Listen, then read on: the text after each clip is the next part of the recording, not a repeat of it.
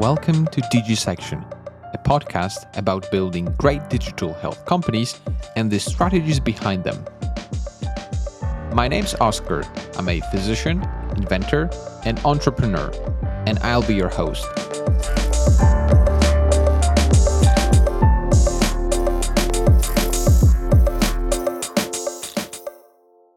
The following is a conversation with Nathan Treloar, the President and Chief Operations Officer at Orbita. Orbita specializes in developing conversational AI for healthcare and life sciences.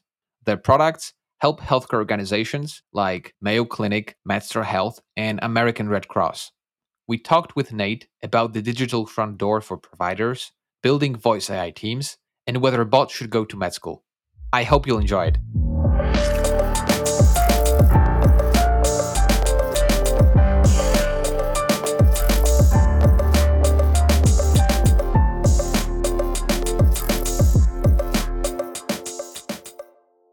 Hi, Nate. It's so great to connect with you. It's my pleasure to host you in this second episode of DG Section Podcast. Thank you for joining. Thank you, Oscar. It's an honor to be right at the front of the list of people participating in this. You were always on the top of this list, Nate. And whenever I talk or think about virtual health assistants, I always think about Orbita and you being one of the pioneers in this market. I think you told me before that you're already into this path for last 6 years, right? Yeah, I would say in the voice assistive side, maybe more like 4 years, but it feels like much longer. A lot of things have happened in the last 4 years. We've met before on many other events, conferences. These were, both voice tech and healthcare events, but we've never actually had the chance to have a longer conversation. So that's why I was so excited to talk with you today and have a deep dive into voice AI, chatbots, and what's next in healthcare. But let us start for a second with the very beginning of your story and company. What made you to start Orbita? So Orbita was founded by myself and Bill Rogers, my partner and CEO of Orbita, and Bill Kava and Alpesh Patel, so there's four principal founders in the early days. And our idea at the time was to build a company that could support the creation of these connected experiences, this new Internet of Things world that still to this day is a very large and booming industry. But we were not in healthcare when we started this company. We were more of a technology idea that became a digital healthcare company. What we realized and was that where we are right now in the evolution of the internet is in what you might call the third wave. If the first wave was the static PC web browsers, second wave was mobile, Mhm. the third wave is this world of connected self. Think of Fitbits and connected health care devices, et cetera. What we realized is that the tools and technology and capabilities that were required in the first two waves of the internet maybe didn't apply, although in concept there were some similarities. And so we built our technology in the earliest days really to help orchestrate the collection of data and the user experiences around this new idea of connected self at the highest level. And then as we got into the business, we realized that, and this may be advice for any of the listeners out there that have their own startup company, is that it's much more important to fall in love with a problem than with your solution. So we realized that we had something pretty compelling, but we hadn't really tested the market to see what are the most important problems out there that we, with our capabilities, can solve. So if you move forward a couple years into the business, we settled on healthcare because we recognized that globally, and in particular in this country, there are a lot of challenges related to healthcare, delivering it effectively and efficiently. That technology had the power and potential to have a big impact. Digital health technology as a category was something we became interested in for business reasons, for technical reasons, and for personal reasons. I may have shared with you that I had, had aging loved ones. I was a caretaker for aging loved ones and had the experience of trying to do this with somebody who wasn't living in my house, right? And trying to help my parents, in this case, my mother, who has since passed away. She was trying to live her life at home with many medical issues. And I found personally, even with all the resources and the family that I had, that it was very difficult to care for my mother. And all I could think of was what it must be like with somebody who's trying to do that where their family is on the other side of the country or on the other side of the world. And I said, well, is this hard for me? It must be extremely difficult for most of the world. And how can we help? So we settled on voice assistive technology in part because we were fascinated with it as a communication tool. We're fascinated with where it has and had come in terms of capabilities, the quality and efficacy of voice recognition, the emergence of technologies like Amazon Alexa and the Google Assistant technology has shown that it really works. It works quite well, and it improved dramatically even just in the past 5 or 6 years. So we built interfaces between our core platform and these new form of connected devices, smart speakers, for example, and built applications experiences around them. That's how we got into the business. I remember going to a conference. It was before any of the voice conferences that you and I have met at came out, and it was connected health conference or connected mobile health conference. And I did a presentation on the use of smart speakers for aging in place. We presented it, and then within 2 or 3 months, we were able to put together relationships with the Mayo Clinic, with Amgen. I'm trying to remember a few other major insurance companies. So there was a lot of interest in both curiosity and real perceived value in this. That's so where we are right now as a company. We are still running with our voice story, and we've expanded it to address different modalities, whether it's texting or interactive voice over a telephone or a smart speaker. We're not particularly prescriptive. This is an amazing story and how it developed, really. Um, could you tell us and our listeners what is your main product right now, and what is the one that you're particularly monetizing? Yeah, we have two main offerings. So we're a technology platform for Mhm. conversational AI in healthcare. And what we've done with that platform was we made it possible to quickly build applications that are healthcare centric and be able to quickly build the common experiences that you see in Mhm. healthcare applications like assessments and surveys we talked about, Yeah. question answering knowledge bases. These are the most common type of experiences. Coaching applications, symptom triage, care management experiences, all of these have been built into, templated into our platform. So we license that to our clients who are either health systems and or service providers to that industry that are trying to build these kind of applications. Primarily, we're a platform play, but around that, we've also prioritized specific solutions where we see the most relevance to this kind of technology. One is something we call the Orbita Engage, which focuses on the digital front door of healthcare. This is user experiences, whether they're delivered as a bot or a voice experience, that are designed to help patients, actual and prospective patients, find services quickly, schedule appointments quickly, Mhm. get answers to basic questions very quickly, to get to be assessed like a symptom triage, and do it through the power of a conversational agent that has both empathy and usability built into it. And then we have a similar solution on the life science side, which is around patient engagement around certain branded drugs or conditions.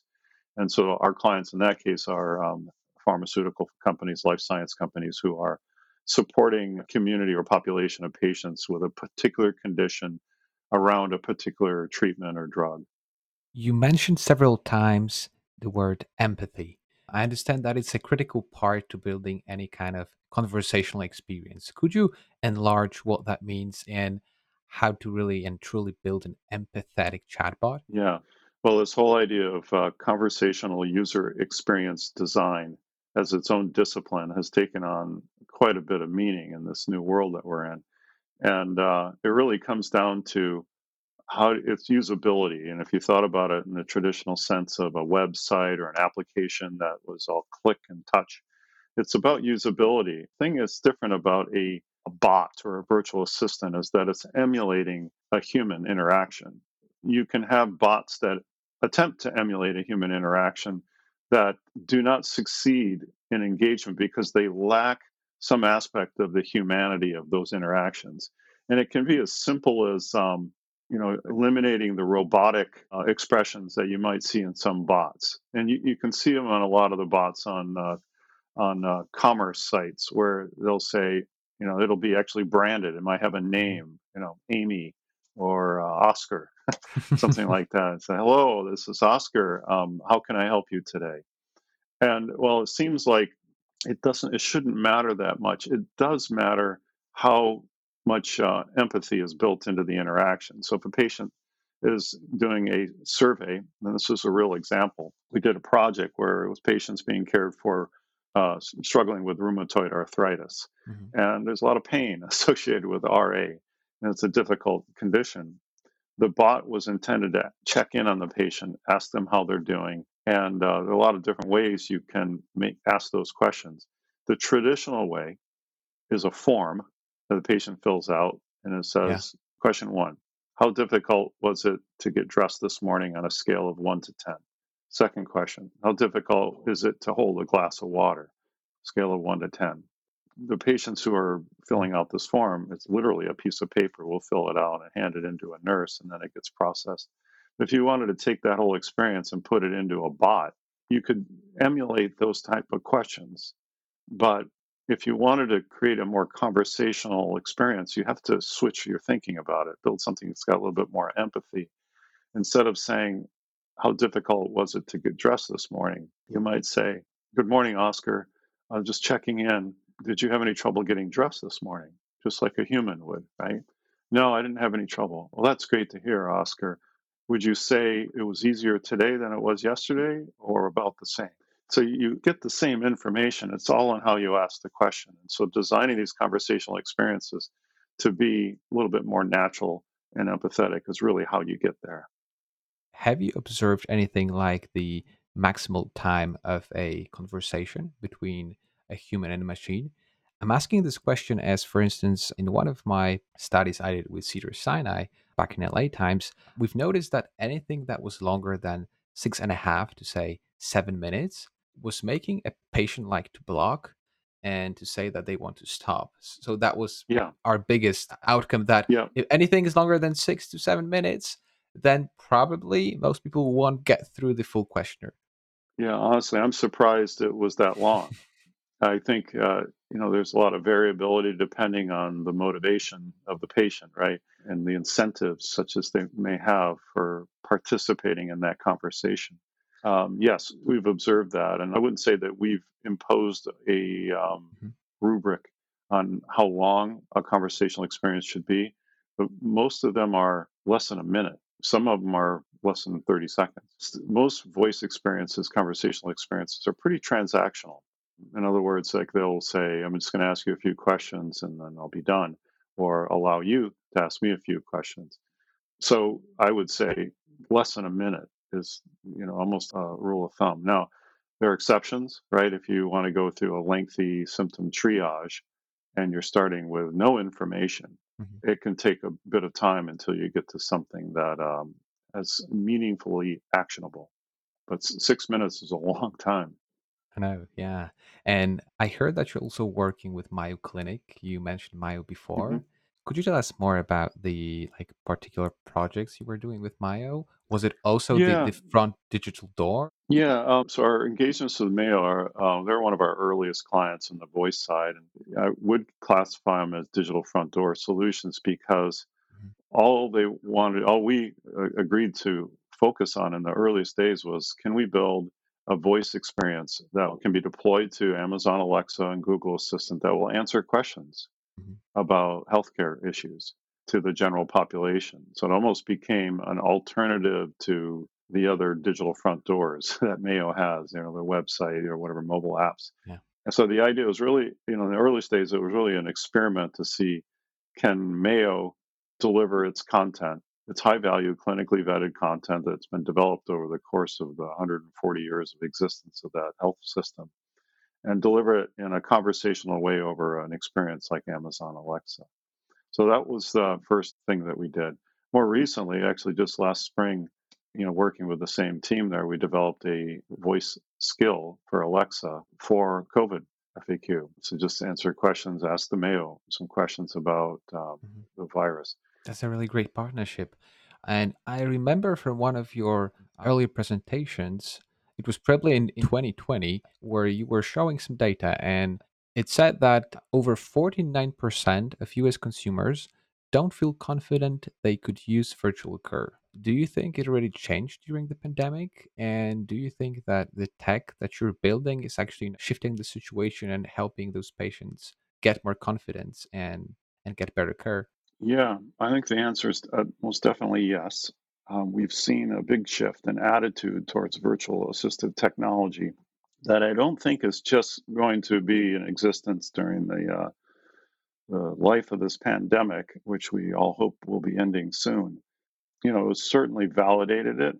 Our proposition, the things that we've been talking about why a virtual assistive healthcare agent is useful have not changed since prior to the pandemic. It's really about automating important workflows to create scale in a business and doing it with a user experience that doesn't sacrifice the engagement part. It doesn't sacrifice usability. It doesn't sacrifice empathy. So none of that has changed. I think what has changed is a couple things. One is the recognition that if you put a bot up on a website or build an Alexa skill, doesn't necessarily help your outreach programs by itself, right? It's like anything. If you build it, you have to, you can't be sure that people are going to find it and interact with it. You put it in conspicuous places on your website, they will interact with it, but it's still new enough. Bots even are still new enough that people are not gravitating to them. So their value proposition has not been fully realized. I would say even in this new world of COVID, I've been much more implemented and deployed in the last 12 months than we saw in the previous 12 months or even more. But the opportunities are still there to be tapped. One of the common, well, I wouldn't say common, one of the emerging use cases that we're seeing is using virtual assistive technology as part of a virtual waiting room for a telemedicine visit. So the use case is this: as more people sign up for telemedicine calls, there is a period of time while you're waiting where, and even before, where you can engage with that patient to collect information so that the telemedicine visit is as efficient as possible. And you can think of them almost like in the virtual waiting room where a bot comes up like a nurse would and say, I just want to ask you a few Mhm. questions about your before I connect you with your doctor. Maybe you can confirm your symptoms. Have you been staying on your medication? You might ask a few questions that are informed by the patient's record. But those use cases have become much more, I'll say, in the news because of the pandemic. What I was going to say before is that to get people connected to Mhm. these virtual assistants, um, outreach campaigns have been around for a while, and the traditional way of doing outreach is either to make a phone call out of a call center or to send an email, and more recently, text messages. But the text messages are usually, we haven't heard from you, type yes or no if you still need the appointment, right? Very transactional. What we're starting to do and see a lot of interest in is rather than just send them a text message, you send them an experience, a bot experience that says, hello, Oscar. You signed up for a COVID vaccine appointment a week from Monday. Do you still need the appointment? So it enters into a conversation with them. Yes, I do. Okay. Have you had COVID since you signed up for the appointment? Because if you Mhm. have, you're not eligible, right? You have to go through these eligibility checks. And doing this in a conversational agent has become much more of interest with the health systems in particular that we're working with. Because frankly, they're doing a lot more of these outreach campaigns and they have serious scalability problems. So our priority is to help them scale, but also to do it in a way where patients remain actually engaged with the experience. The average response rate on outbound campaigns that are delivered just through email is something like 30%. It's not very high.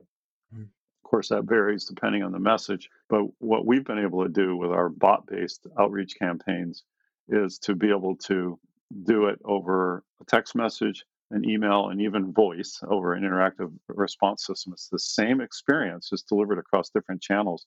We can cascade them so that if it doesn't reach the patient as an Mhm. email, we can try a text message. It doesn't read it with a text message, we can try a phone call. And we've been able to increase engagement rates to well over 70% just doing that. Yeah. Omnichannel telemedicine, that is the future That's right. that we have right now. Yeah, and outreach. I've seen that you were also very active in research. Orbit has published, as I think, two or even three white papers last year. Yeah, our research really covers mostly the use cases that we're trying to support. Mhm. Part of it is just like what are the benefits of delivering a virtual assistive technology in the use case of a digital front door? What's the merits Mhm. of using it for to drive brand engagement? What are the problems it's intended to solve, and what are some of the data that informs the choice of a virtual assistive technology? Mhm. So thematically, what are the problems that these technologies are best aligned with, right? And we love, the possibilities that technologies like voice assistive technology represent, but it has to be aligned with a problem, and it has to, unfortunately, also has to connect with a real, in some cases, economic impact for the folks that we're working with. If we can't demonstrate that, demonstrate, offloading a call center and reducing the number of or reallocating call center staff so that they can be either working at the top of their license or allocated to other more pressing issues so that the bot can handle the basic stuff like just, do you still need your appointment? You don't need a medical degree to ask a question like that, right? By the way, should bots be licensed in the future? Do you think that as AI gains more and more independence, we should have some, say, medical tests or board exams? Oh, you mean for compliance or security and privacy, or what's the context? Both, and the intelligence of the bot. Do you think that there should be, at some point, like a not maybe a medical school, but say a licensing exam for a chatbot or voice AI bot that it would have pass in order to be able to help to diagnose patients? Yeah, well, that's the word of that makes the question more important. Diagnose. I'm of the opinion that we will at some point, I suppose, see bots actually diagnose, but I'm not sure when that's going to happen. I think it's much more likely, and it is the case, that the bots will be collecting information and suggest a Mhm. potential diagnosis or several, and that the actual diagnosis and the prescription of treatment associated with that diagnosis will be done by a human. So guided by the input from a bot, but it's a peculiar challenge that when you're prescribing a medication, I don't know when we'll get to a point when a patient trusts the bot more than they trust a human to say, you need to take this medication. It's already the case that those decisions about what medication, what treatment to receive or to prescribe to somebody who's suffering from some condition have been established by technology, uh, AI and natural and machine learning technologies that have said, in this case, this is the best medication to use probabilistically. That's already happening now. It's more like the user experience, right? At the point in time when you and I, as patients, are asking what we know to be an absolutely fact, that what we know to be an artificial intelligence or a virtual assistant is telling us with no other input or no other external forces that this is your diagnosis and this is the treatment. Are we likely to accept that? And I don't know the answer. I don't know when that's going to happen. I just actually asked myself that question, right? Would I be willing to just take the word of a virtual assistant and accept the diagnosis and treatment that comes from that without vetting it with a clinician, a human clinician? I don't know. I'd want to know that there was something behind it that was verifiable, if you will.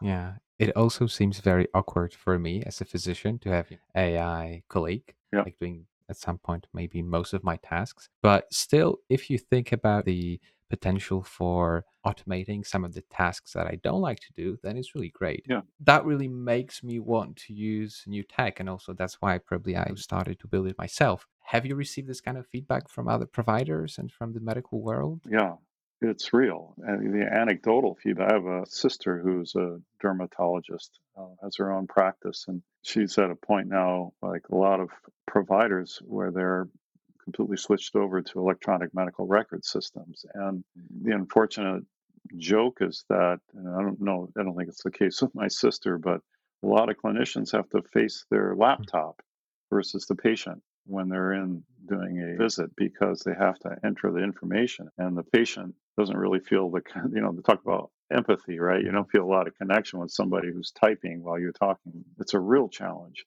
to try to make sure that the data is being collected and that you're doing the right thing from just the tracking point of view. So yeah, it's a real thing. And then just the volume, particularly in the last 12 months. I can't imagine what it's been like for people on the front line and dealing with a pandemic in the worst places. We're not trying to replace those individuals. What we're trying to do is make their jobs easier so that they're working, like we said before, at the top of their license. They're not Mhm. doing data entry. They're not, you know, sending email reminders to patients about coming in for their appointment. And they're not necessarily even relying on their staff to do that. It can just be automated. And so I think it's really not about replacing the expertise and the human component of healthcare. It's really, solving those problems of overloading them and being overloaded at work, but also not losing the human and the aspect of healthcare, even when it has to be virtualized. We actually received a couple of questions from people who wanted to know more about, building voice AI in healthcare. I know the first one was concerning how to build a great voice AI design team. Hmm. Could you speak a bit more about how to create a team of developers around voice slash chatbots, interfaces, and experiences? Is that different from a regular dev team and design team? Well, it's a different set of skills and expertise than pure, development, engineering skills. No question about it. I mean, the idea of experience design has been around for years, whether it's traditional applications, web applications, mobile applications. The central challenges and opportunities are the same. How do you create an experience that's going to ensure, the user's satisfaction is optimized and that goals of the application are met? And in the case of voice and conversational applications, to achieve that requires an understanding of what makes those applications different than traditional digital user experiences. So, building a team of experience designers, and I'll tell you, we're still a pretty small company, so we've got people on Mhm. staff who have that expertise, but we don't have hundreds. We've got a handful, and what's helpful is that having somebody who has certainly done it before. There's no substitute for experience because it's the surest way to learn how to develop an ideal or at least optimal virtual experience is to try to do it once and fail. And because it's very easy once you've built it to see when a virtual experience, whether voice or chat, is effective or not. You can kind of, even if you're not an expert, and you can see it. So what we've learned is that you really do need to prototype. So you build a team that knows how to do experience prototyping. It's very helpful, and the tools that will allow you to do that have somebody who at least is familiar with some examples of tools for doing that. There's also, people are familiar with. I might get the phrase wrong, but it's basically sometimes called the Wizard of Oz method of user experience design. Conversational user experience design is to literally take two people, and one people goes behind the curtain, and the other and pretends to be the bot, and the first person is the end user, Mhm. and they speak to the curtain like they would a bot in the context of the scenario, and you write down the conversation, and you extract from it Mhm. the common patterns of interaction, the nature of the conversation, the flow, and you model based on that to build a team. Definitely want to find somebody who has at least UX experience, has bot-based experience, voice even better, because when you add voice as an overlay as a modality, you have to think about tone and inflection, all the things that aren't necessarily manifest in a traditional bot. I'll tell you candidly, these people are hard to find. Finding a good conversational UX person, they're getting more common, but they're still pretty rare resources. Another person asked us a question about the priorities of healthcare software development in the post pandemic, post COVID world. Is there anything specific in terms of a feature or product that people should focus in the post pandemic world? That might be have emerged as more important than it was pre-pandemic. Well, besides the broad category of virtual health technology, within that, I would really emphasize these outreach campaigns and delivering these conversational experience, these bots through proactive. And it doesn't sound like it's that different, right? It's just, are you receiving an email with a call to action, or are you going to a website that has a call to action on it? And it may really not seem that much different, but the intersection between these passive virtual assistants that are in the form of an Alexa skill or in the form of a bot on a website with communication, especially patient communication tools and services, I think is the real learning where the opportunities are, um, through the pandemic and beyond. Because I think they're going to be just as relevant, when the pandemic settles down. And Nate, what do you think is the future of voice AI and chatbots, let's say in the next 5, 10, and 50 years? Did you say 50 or 15? 50. I'm not sure. I'm not sure I can go out 50 years, but we'll only try 5 to 10. Yeah, I like that question because I'm really of the opinion that the technology that's out there in this category, I'll specifically focus on voice assisted technology, is ahead of the use cases. In other words, all the possibilities are there now. And to the extent that they've been tapped is really the question. So, one area that, if you talk to anybody who does voice in healthcare, they'll probably say the same thing. That is very interesting, is this idea of voice biomarkers. So, voice as a communication technology has the benefit that there's a lot of meaning that's in the words of whatever somebody says, right? So, if you ask the patient, how are you feeling today?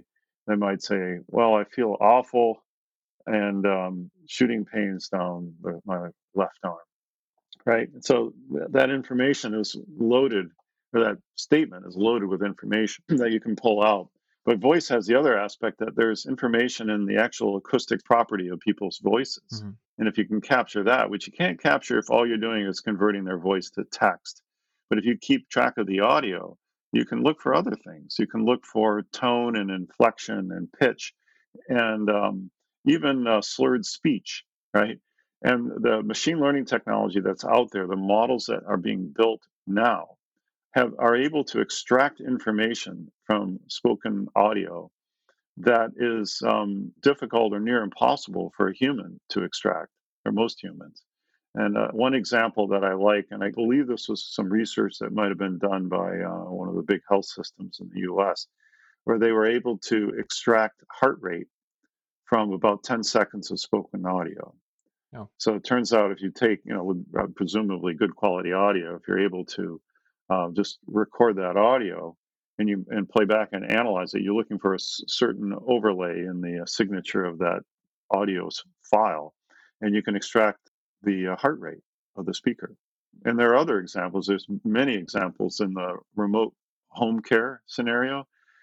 This one that I love, where it says that for an elderly person living at home, if you do not hear the refrigerator door open, that means they're probably not eating or not drinking.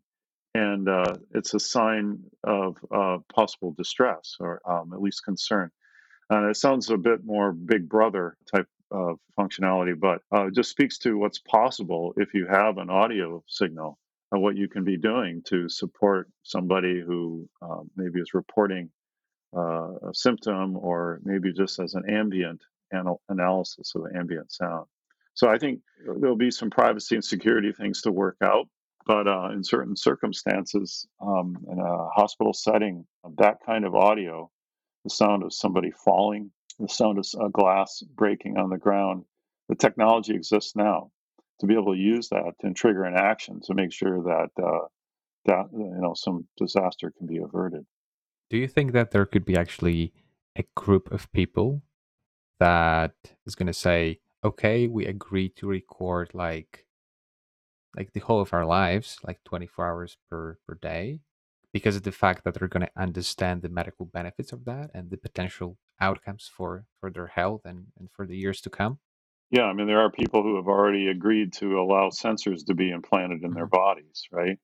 And it's not a majority of the population. I don't think it is.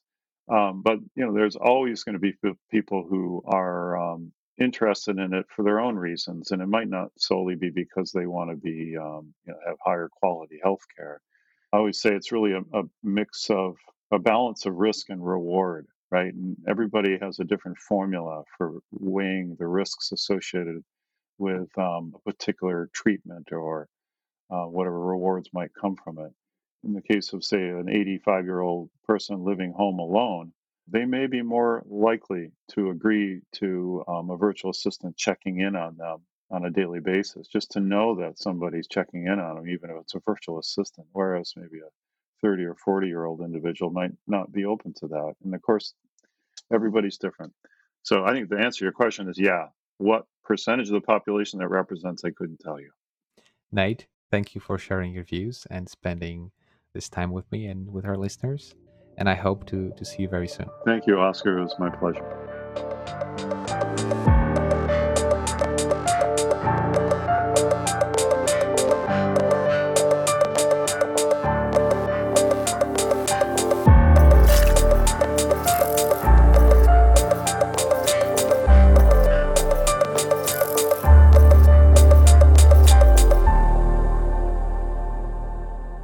If you enjoyed this episode, you can subscribe on Apple Podcasts and Spotify, or just go to our website, digisection.fm. See you next time.